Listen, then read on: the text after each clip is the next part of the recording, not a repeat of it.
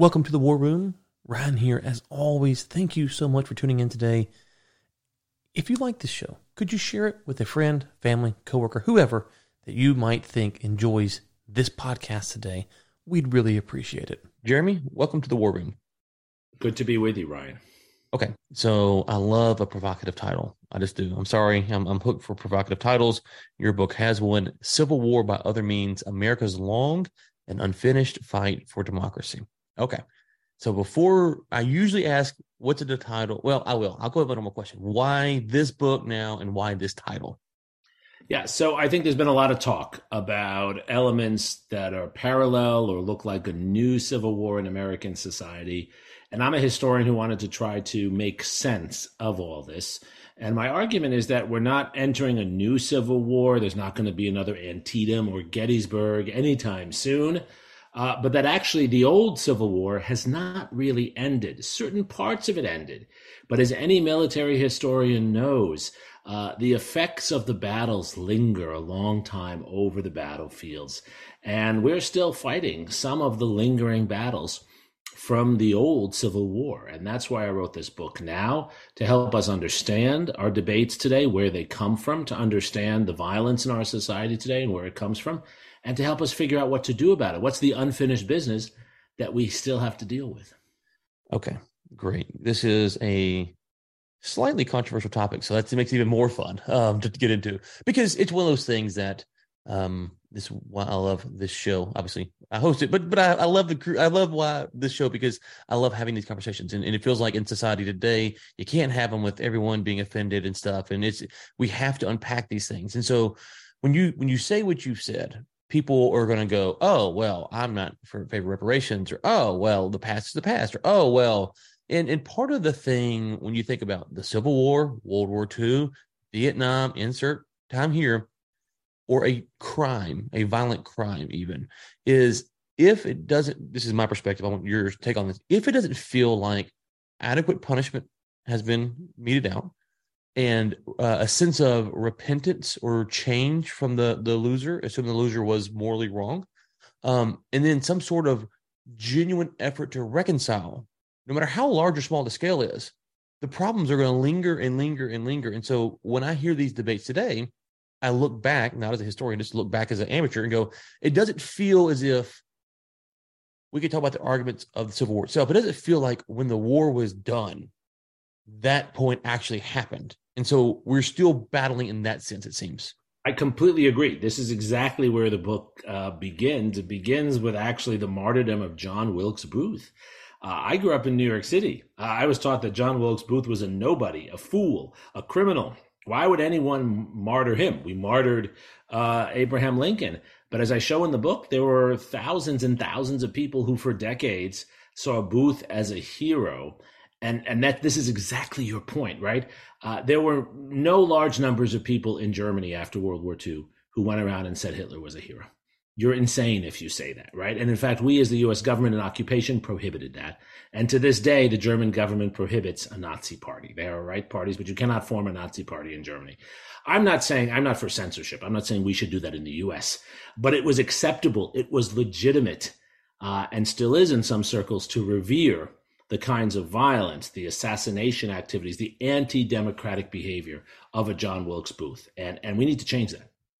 Yeah, and to me, the frustration on this argument is there are people that want to argue that what the South was arguing for was more than just slavery.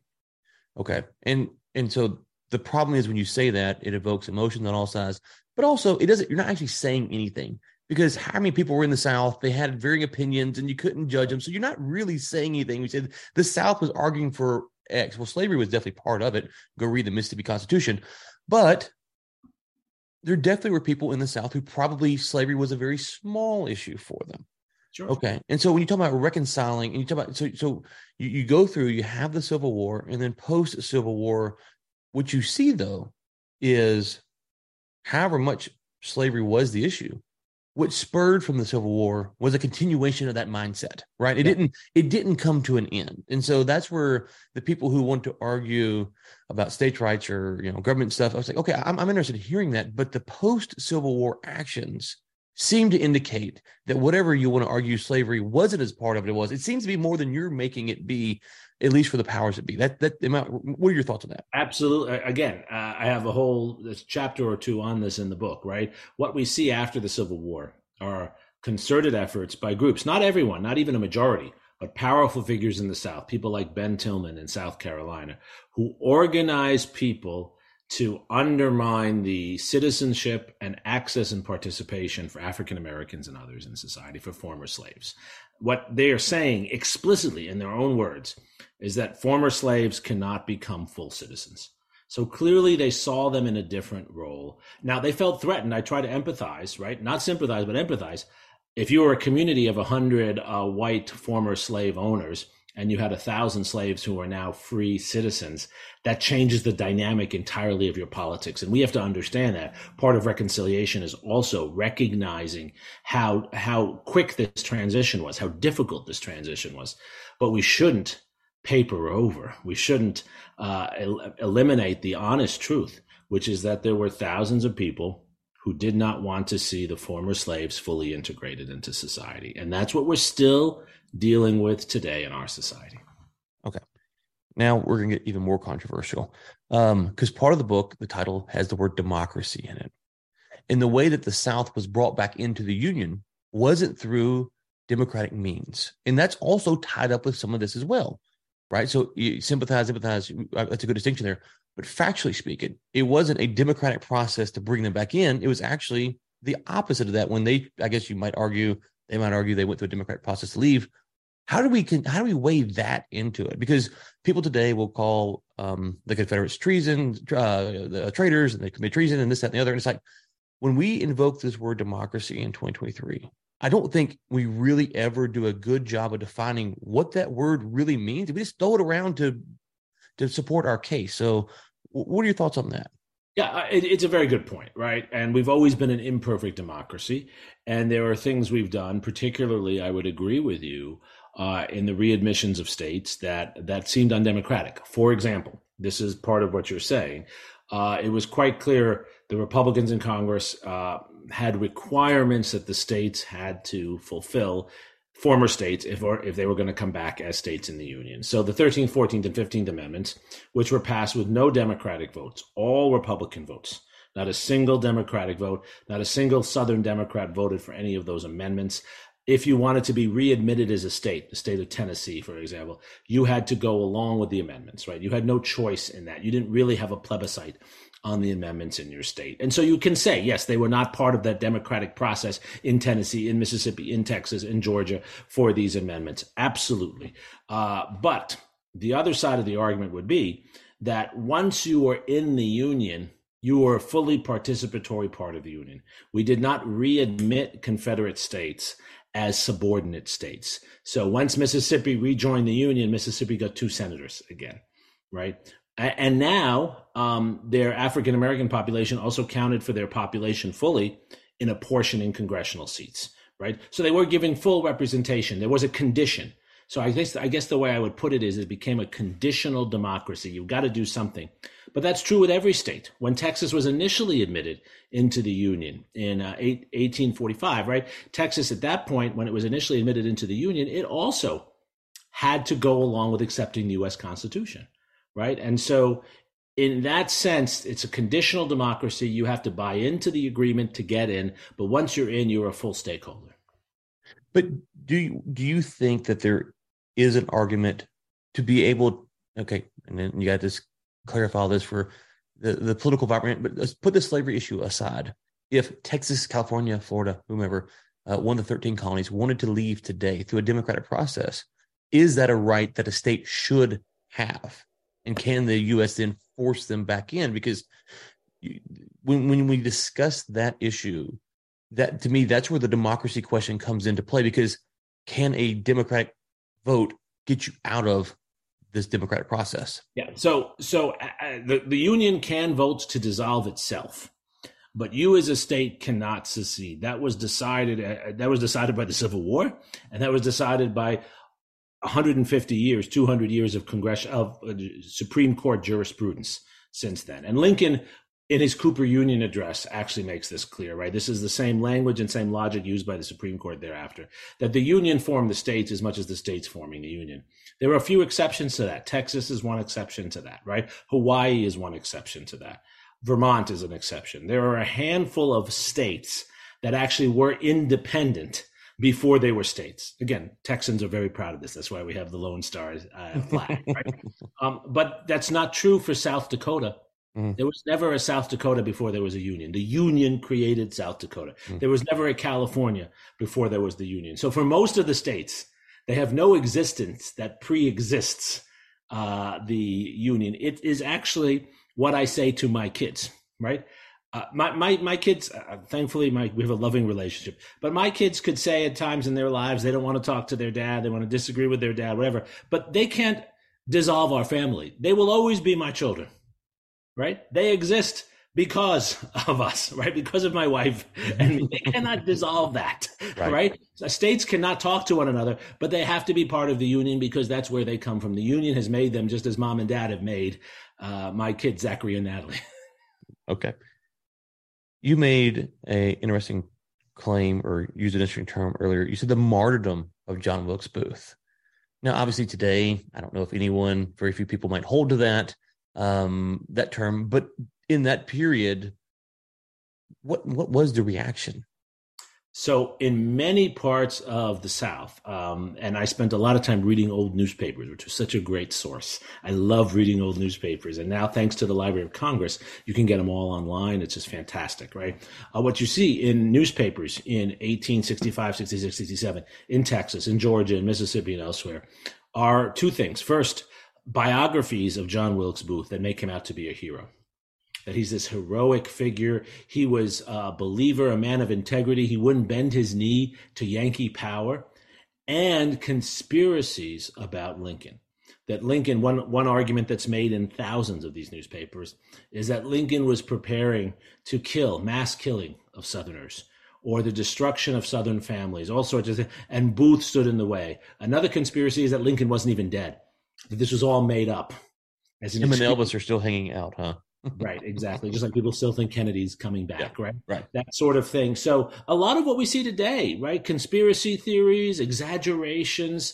And what happened, and this was a real revelation to me, Ryan, doing this research, the old newspapers of 1870s, 1880s, they're like Facebook pages today. Because most newspapers had an editor and 2 or 3 reporters, and then they just reprinted stuff. Mm-hmm. So the same rumor, the same lie gets reprinted again, right, and again and again.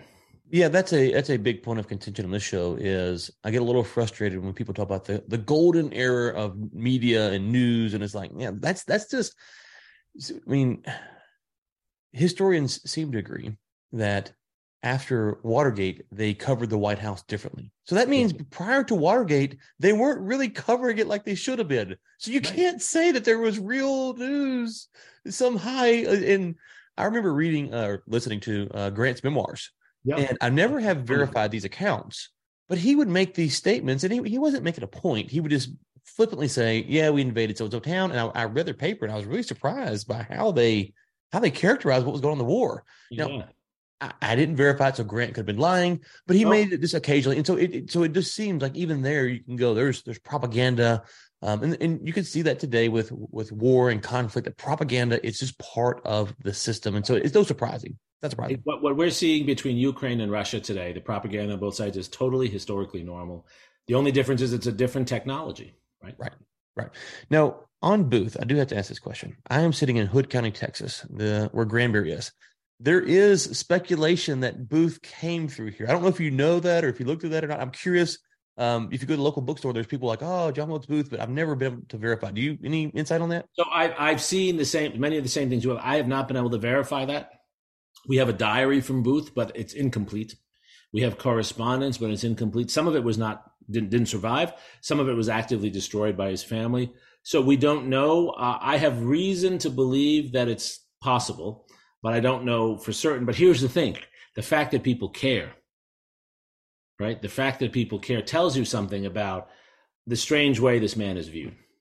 Well, yeah, and we'll go on a slight sidetrack here because occasionally on the show have a conspiracy theorist, and I think we should not diminish that word for a lot of reasons, but because I think, listen, there's a lot of crazy stuff that happens, so I'm happy to believe a lot of crazy stuff can happen. So on that basis alone, if there's evidence, right? If there's evidence, sure, but I don't want to dismiss something on the like. So I am a lone gun theory. Oswald seems to have done it, and that's because that seems to be the best evidence. But you don't have to pull my leg to convince me the CIA could have done it in the sense of it's possible. I just don't see any evidence for it, and so that's the tension. But with those things, what seems to happen, and whether he came here or not, there is a sense in which people want to be tied to history, right? And so you can go an hour and a half from where I'm at and see where Kennedy was killed. But also, you mentioned this a minute ago, kind of the Facebook pages, but we have a real lack of interest in epistemology. We really aren't concerned with knowing what we can really know because it's not as sexy as we always want it to be. And so I think that's part of the stuff with whomever. And I think we crave simple answers. And I think that the challenge is, and this is on all sides politically, right? To recognize this is what draws me to being a historian. Human beings are remarkably complex. And the complexity actually helps us to understand what's really happening in the world. Look, our country is not divided between Democrats and Republicans today. Most people don't agree with either party. But if you just listen and simplify our society, you put people in red and blue camps, just as you could put people in 1867 in Confederate and Union camps. That's not the reality of how people lived. And understanding, penetrating that complexity is what we need to do if we're serious thinkers. That's what I tried to do for the period after the Civil War. That's what we all need to do today. So post-Civil War, it's easy to go into research laws and stories, and you can see some very terrible things that happen. Obviously, we eventually get to the Civil Rights Movement, and things on some level start to change. Well, one question that I've wondered with you as a historian, how do you go and evaluate something like the slave narratives, which are there, they're available, and they are stunning to read on the positive things said, the negative things said. So how do you evaluate something like that, which is an interesting point in history, but it's a little bit later on, and go ahead. Yeah, great question. So there really aren't smoking guns in the archives. People who haven't done historical research think we show up in an archive and we find that one document, like someone's going to go and find the document that will explain whether Oswald killed Kennedy or not. There's never a smoking gun for something that's complex, like how did the Civil War end? What were the different perspectives? And when you read new material, you're always contextualizing it with what you've read elsewhere. So I know a slave narrative is believable. I know it's legitimate if it fits in with the kinds of language, the kinds of issues that I've read in hundreds of others.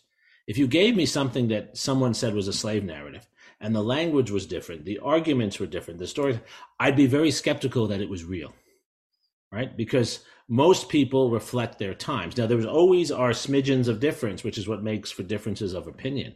But you and I could pick up a political pamphlet from today, and we would know whether it was legitimately written by someone in politics today or written by someone in another time, just by the kind of language that they use, the references that they make. So knowledge is cumulative and knowledge is contextual, and we judge every new piece of evidence within the context of what we already know. Okay. So with all that being said, why can't we get along today? Well, part of my answer in the book is that there's unresolved business from the Civil War. The analogy I use is this, right? We're a big family, our nation, right? We're a growing big family. And we have some skeletons in the closet that we either haven't been talking about or we've been whispering to our side of the family about. And that has divided us for too long. And we need to come out and we need to see it. I'll give you the most obvious example where I think we can come together today. Everyone I'm sure you have on your show would agree with this proposition, that all citizens should be able to vote, right? All citizens should be able to vote. But our institutions, as they were designed intentionally, as I show in the book after the Civil War, made it harder for certain people to vote than for others. We can come together instead of saying, I want my people to vote and not your people to vote, or I think you're fraudulent because I don't like, let's create a system where everyone can vote. Make it easier for everyone to vote, make it more verifiable that everyone has voted. We could do that. But instead, we're arguing over whether I agree that you say who voted or not. Let's make it simple. Let's create a national system with a national ID, I'm for it, that everyone would have to go vote.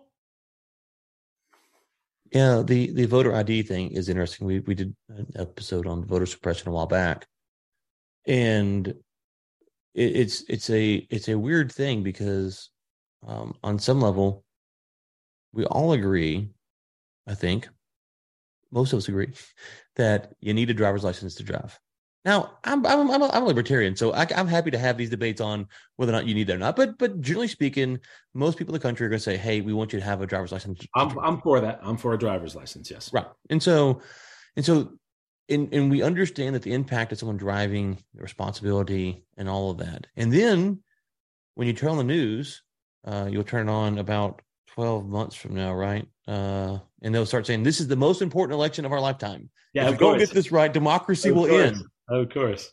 But then you say, well, to put an ID to require voting is now a problematic. And it's like, and I think that's the frustration, is that on one hand, we're saying that this is the world hangs in the balance, but we don't want to verify who votes. And they say, well, we're not saying that. We're saying that we want this. It's like, well, and there's no consistency, and both sides can play this game, to be fair.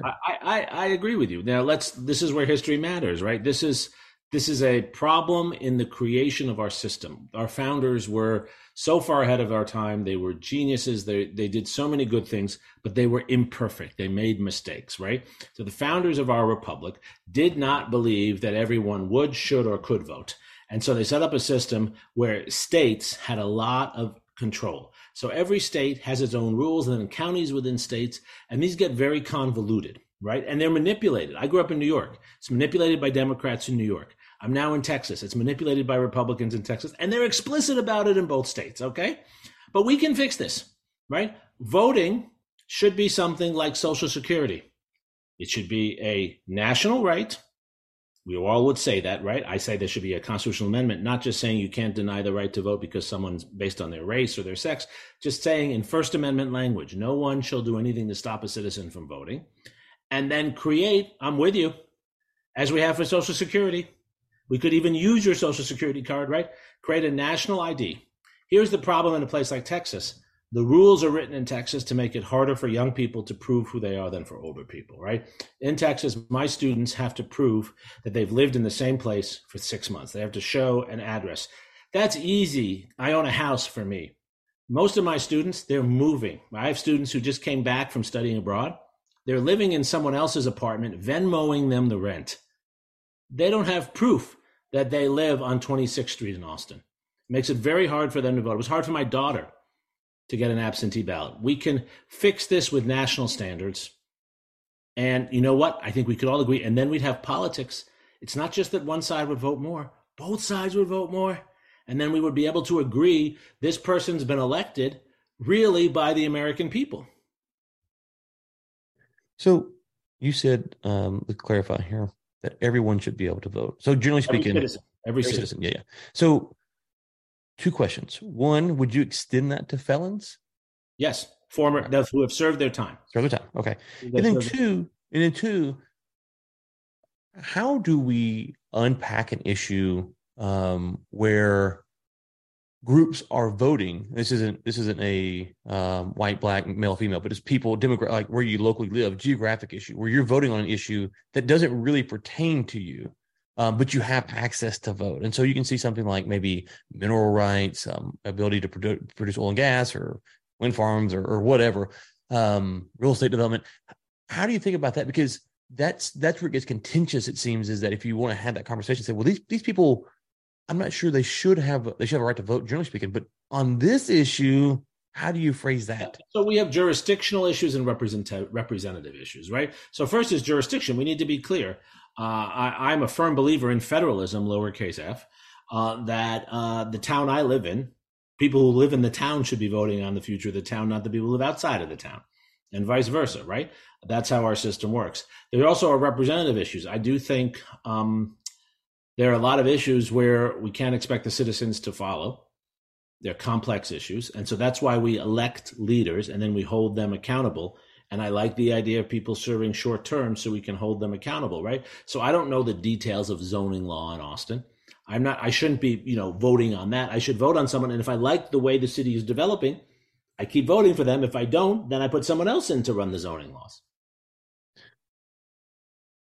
Yes. I think the problem earlier that you touched on is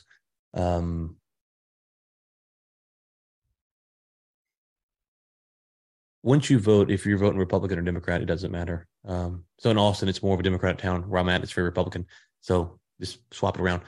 Once you vote for the majority candidate in your in your town, so Republican here, Democrat down there, you're less likely to primary them on a next election. And I think that's part of the thing here is that you're so afraid the Democrat or the Republican might win that you're really not incentivized to primary them, to get someone who's, aligns with your values or vote third party, that you kind of perpetuate this system of people who might have short terms, but they stay in forever because you're so afraid to primary them that the next person might lose.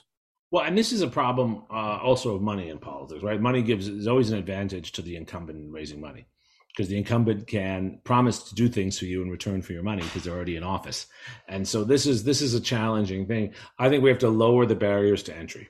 I'd like to see more candidates running, more good people running with lower barriers to entry. I think more voters and more candidates produces better results. We have too few candidates and too few voters.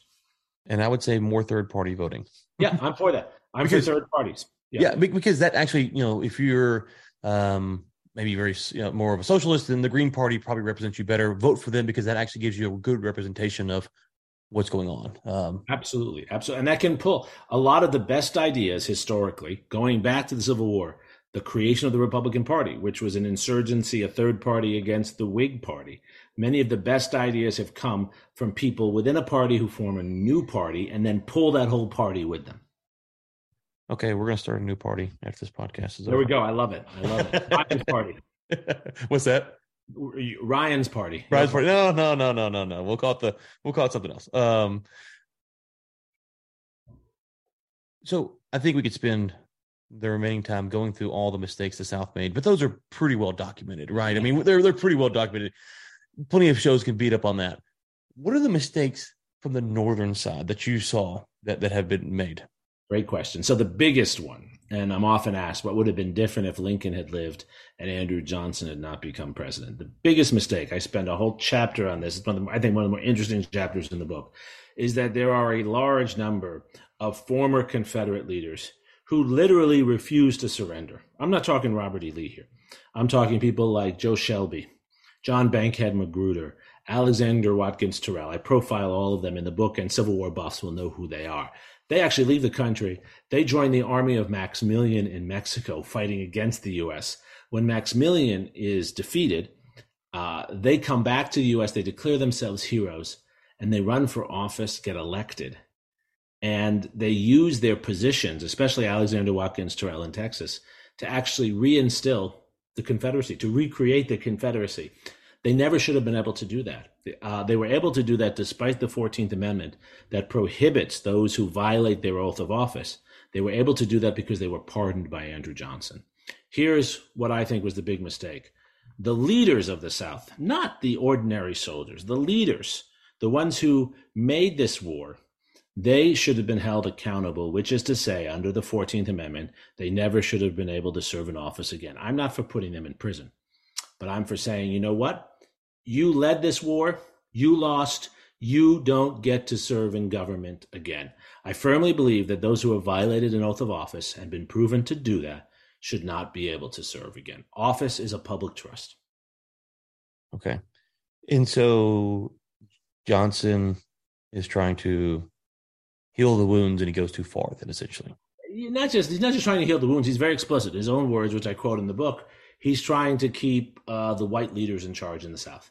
And he's afraid that if these figures don't come back, you're going to see not just a group of African-American leaders, but white Republicans rather than white Democrats. Remember, Johnson is a Southern Democrat. He's the only Southern Democratic individual in the Senate who didn't secede. That's why Lincoln makes him vice president. But Lincoln never intended for him to be president. And so what he's trying to do is keep his people, his party in power.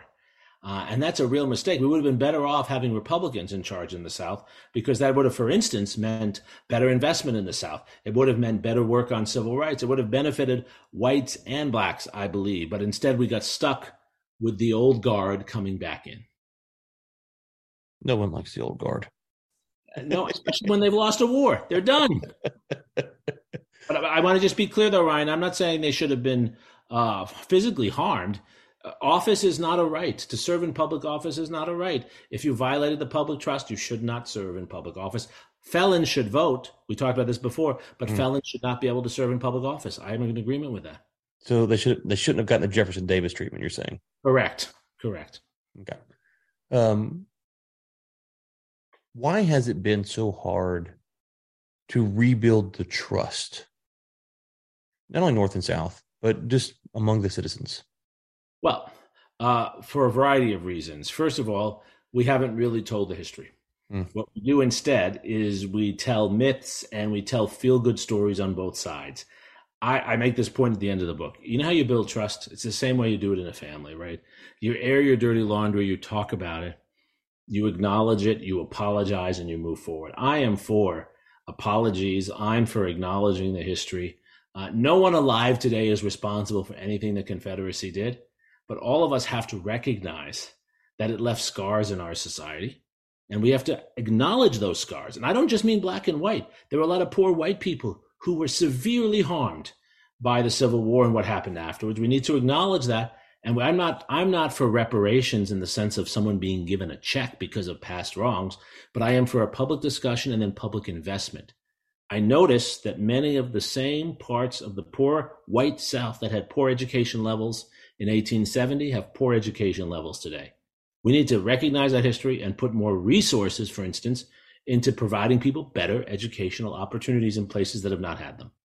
Well, and on the reparations topic, I am definitely in favor of reparations to the victims. But to your point, that so even modern jailing, we could do a whole podcast on my thoughts on modern jailing. But yeah, I think that reparations are even more effective than prison. So if you can enforce it and all that stuff. So yeah. So another thing is, it's not politically correct to say that there were good people in the South, which there were.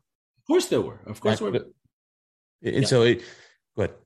Yeah, no, I was going to say there were thousands, hundreds of thousands of courageous individuals, some of whom joined the Confederate Army, then after the war really wanted reconciliation, really tried to help. Others who didn't join the Confederate Army. There are all kinds of, again, this is the complexity of human experience. Actually, I think most of the bad behavior is instigated and encouraged by a very small number of people, right? Bad things happen when a small number of people with power do things and others are forced to follow along. Yes. Yeah. Oh, yeah. To argue why John Smith on 123 Main Street, Louisiana, or 123 Main Street, New York, fought in the Civil War is impossible for you and me to know. They could have been great people, terrible people, anywhere in between. I mention on the show quite often, Band of Brothers is my favorite show. And if you watch the interviews with they're all dead now, but the ones that were living, they talk about at the end of the war how they began to understand the Germans and how they didn't really hold a grudge. And it's sad in our society that we haven't had, I mean, maybe those conversations were had well before I was born, but we don't talk about it like that. And we would all agree that Nazi Germany, I mean, it was pretty bad. It was pretty bad. And this is, you and I as history buffs get this. This is why studying history is so important. Because when you study history, you realize what you just said. And then the second point that follows from that, which is that most people do what they're doing because of the circumstances they're in, the power of circumstances, right? I always tell my students, don't overrate your will above the circumstances you live in. We could change the circumstances a little bit and you'd be in a totally different place doing totally different things. We as historians recognize that. It allows us, therefore, to acknowledge bad behavior without saying people are horrible people. And it allows us then to think about how we could change the circumstances. If you want to change the world, don't try to change people, change the circumstances people are in. Who was so we talk about Johnson, so we won't pick on him anymore. Give me the best political leader, so president, senator, governor, post-Civil War, who you think has done the most to improve relations. Well, I think Grant tried. Okay. I'm part of a group of historians who have been trying to change the image of Grant. He had been seen for a while as a drunkard and an ineffective president? No. There were limitations, and I talk about this in the book. Grant was not a great politician. Grant was a terrible businessman. But Grant had a change of view. He went into the Civil War believing all the racist stuff and anti-Semitic stuff, very anti-Semitic stuff, that most people in southern Illinois and southern Ohio believed. He came out of the war seeing 125,000 former slaves serve as Union soldiers, and as damn good soldiers.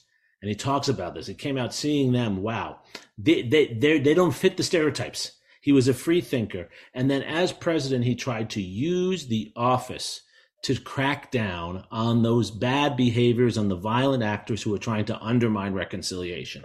So he pushed for example, the Ku Klux Klan Act, the Anti-Ku Klux Klan Act of 1870, which is still the legislation used to prosecute insurrectionists from January 6th, 2021, right? So he tried to create a rule of law. He created the Justice Department. There was no Justice Department before Grant's presidency. One of the other great people of the time that I talk about is Amos Ackerman, who was Attorney General at the time. Amos Ackerman had been a Confederate from Georgia. After the war, he said, I've got to be part of reconciliation in the Union. I want to be about helping defend former slaves who are being mistreated. And as Attorney General, that's what he did to do. He wasn't favoring blacks over whites. He was trying to create the rule of law. He believed if you had equal application of the law in Georgia, in Texas, everyone would live better. These are heroes. They were not entirely effective. But that period between 1868, when Grant is elected, and 1872, the end of his first term, we make a lot of progress then. We make a lot of progress, which shows how much more was possible, it seems to me. What would you say about someone like Robert E. Lee? So I have a more critical view of Lee than many others. Now, I share the view that Lee is the great military mind of his time.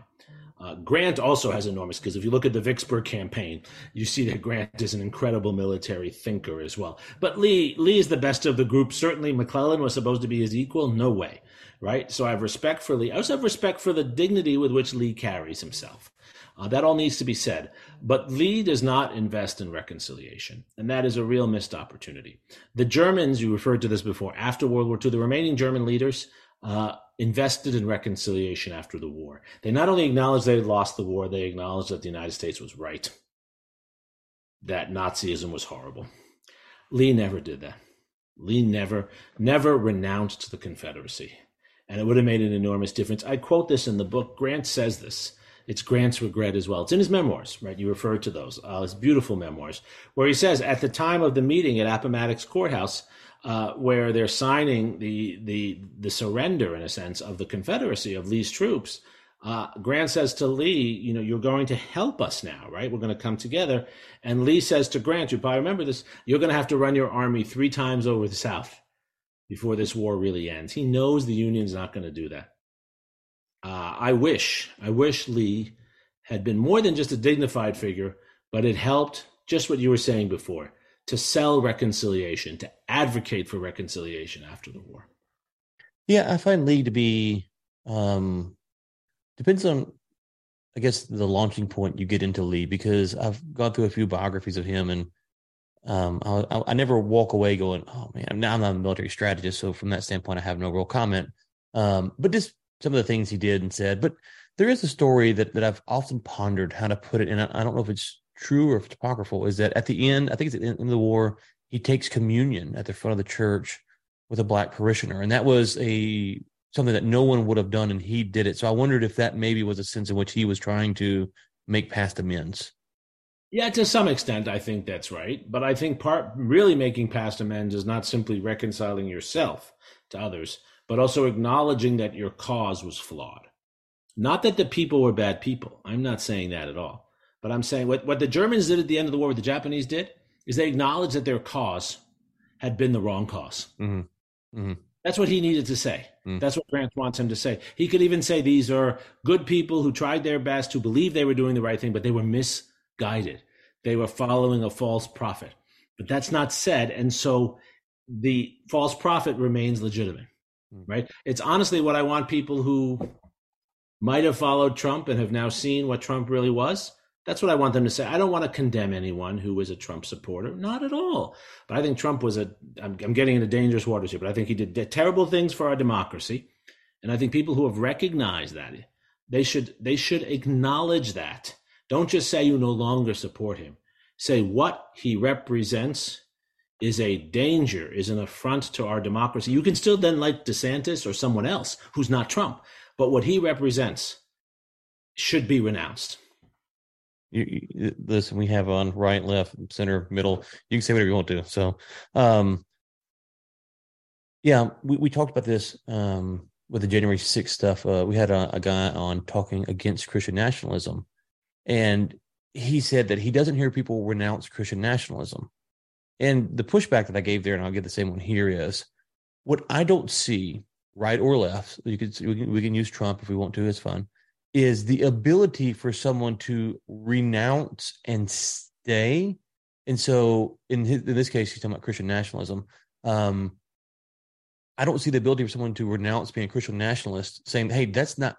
I'll give you a different example. I'm a libertarian. I said that before. If there were libertarians on January 6th, to me, that doesn't compute with the non-aggression principle. Like, it doesn't make sense. So whatever they're claiming, I have no idea. I'm not interested in renouncing libertarianism because, as I understand it, the rules that we go by are still non-aggression. So I don't get it. Right. But how do you thread that needle? Because it seems to be that people want you to renounce your libertarianism. Does that make sense? Right. Absolutely. I don't want anyone to renounce their core beliefs in that sense. Right.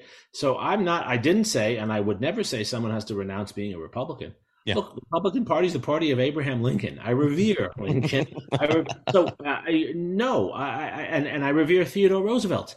There are a lot of things I like about Ronald Reagan, right? There's some Dwight Eisenhower, right? The Republican Party has a distinguished, glorious past that people should be proud of. I'm not, and I can make the same argument for the Democratic Party too, right? Franklin Roosevelt, et cetera, right? So we're not arguing here that someone has to renounce their beliefs, their libertarianism, but you should renounce the false prophets, those who have exploited, distorted, and weaponized the things you believe to contradict the purposes, right? So people who become Republicans, I still believe this is true. They become Republicans because they love their country and they love democracy. But if there's a Republican leader who uses the Republican Party to harm our country and to harm democracy, you have to renounce that movement within your party. I'll do this right now. I'm a Jew. I revere what my ancestors have lived through. I revere the resilience of Jews, the love of learning, the assimilation abilities to move into different societies. But there are many actors who act in the name of Jews today who I find morally reprehensible because they use their Jewishness to justify taking other people's land, or they use their Jewishness to justify violence. I renounce Jewish terrorism. I renounce that, and I would say that Republicans should renounce the terroristic use of their party by someone like a Donald Trump. Yeah. Lucky for me, I didn't vote for Biden, Trump, or Clinton. So I'm clean on all fronts here. I renounce them all. I'm with you. Let's renounce Biden, Trump, Clinton, Obama. I didn't vote for him either, so I can renounce them all the bad things they do. I do see your point. I think it's why I talk about love the show. When you get people on the podcast and they talk, they can make points like that. Like, oh, all you're saying is, yeah, hey, January 6th, guys, you lost your freaking mind, okay? You can't lose your freaking mind like that. And again, January 6th is a composite of people who are on one end extremely deranged, and on other end, people who are just like, oh, what in the, oh, not processing exactly what's happening in the moment. And there's a spectrum there.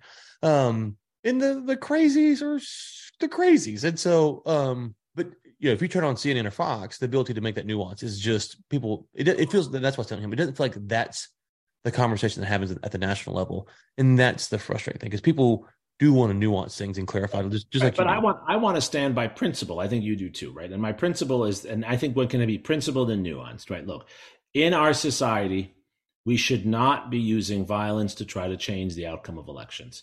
If you try to use violence, regardless of what side you're on, and on January 6th, they were on one side, use violence to change the outcome of an election, you know what? That's against the law. And I renounce that, right? But you can protest peacefully. Absolutely. Yeah. You can protest peacefully. Yeah. No, I think we're on the same page there. Yeah. It's a it's the inability for us to understand or to articulate that we have a moral belief. In this case, you're saying that, this is the moral belief and this is in conflict with that. Because it's in conflict with that, but it reflects our political leanings. We're afraid to separate it. And the other side, though, I don't think wants to allow you to separate it properly. I think you've done a good job of saying, hey, you can continue being Republican. I don't think that's the conversation nationally, and that's the problem. Yeah, I agree with you. Okay. All right, we got just another minute here. Give me an unanswered question, maybe that when you're writing this book, you're thinking through, that you would like to have answered. Oh, I have so many. I mean, the thing is, 2 or 3, then go ahead. When you do research, you realize how much you don't know. As you learn more, you realize how complex things are, right? This is why you have so many books behind you. The more you read, the more you need to read, because the problems become more complex, right? So I'll give you a few that I really, really would love to have answered, right? What were the things that would have helped Southern Democrats to be reconciled better? What were the things that could have been done that weren't done? We know what was done that didn't work. We've talked about that. You've asked great questions about that. But what were the things that should have been done? That's the real question, right? What could have been done to make this easier, to help Southern Democrats, and particularly former slave owners, to feel more comfortable in this world? Second, what could have been done also to help those who were mistreated, white and black? Not enough was done. We take for granted a lot of the things we do to help people who are down and out today. Unemployment insurance, all kinds of philanthropies in our communities. Many of them had nothing. What could have been done after a war when people didn't have a lot of extra money and they had already been, even the winners had been suffering, right? What could have been done? And then the one that I think is really, really interesting to me is, how could we have found better leaders? We had a great leader in Abraham Lincoln. And then we had another generation of great leaders of the early 20th century, Theodore Roosevelt and others. But we have a bunch of dud presidents in between. They're good people, but not very good leaders. What could have been done? Because we needed better leaders to educate and promote better leaders in that period. Those 3 questions, those are each like a whole shelf of books unto themselves. Okay. We are going to link to the book in the show notes. Obviously, we got your link to the LBJ Law School page as well. Is there anywhere else you want us to send people to? Sure. Well, I have my own weekly podcast called This is Democracy. Okay. You could link to that. It's Absolutely. On Spotify, everything. And what we do on that show is we bring on historians, policymakers, and others to talk about current issues and historical perspective. We're not trying to address current politics. But for instance, the most recent episode, we looked at Jimmy Carter's career. We brought on a biographer of Jimmy Carter. We didn't talk about current politics, but we wanted people to be able to understand, as Jimmy Carter approaches the end of his life, what his presidency was about. Nice. The week before, we had a former leader of the CIA talking about how the CIA has evolved over time. So just bringing historical knowledge to contemporary debates and avoiding taking sides. Okay, we've got that linked up in the show notes as well. Jeremy, thank you so much for your time today. I really enjoyed this. I did too. You asked great questions, and this was a really fun and I think also nonpartisan discussion, which I really value. Hey, you made it to the end of this episode. Thank you so much. Now, I'm going to ask a favor. If you enjoyed it, would you drop a 5-star somewhere? And if you really enjoyed it, would you consider becoming a subscribing member over at warroommedia.com? Helps keep the show going and ad-free. Thank you so much.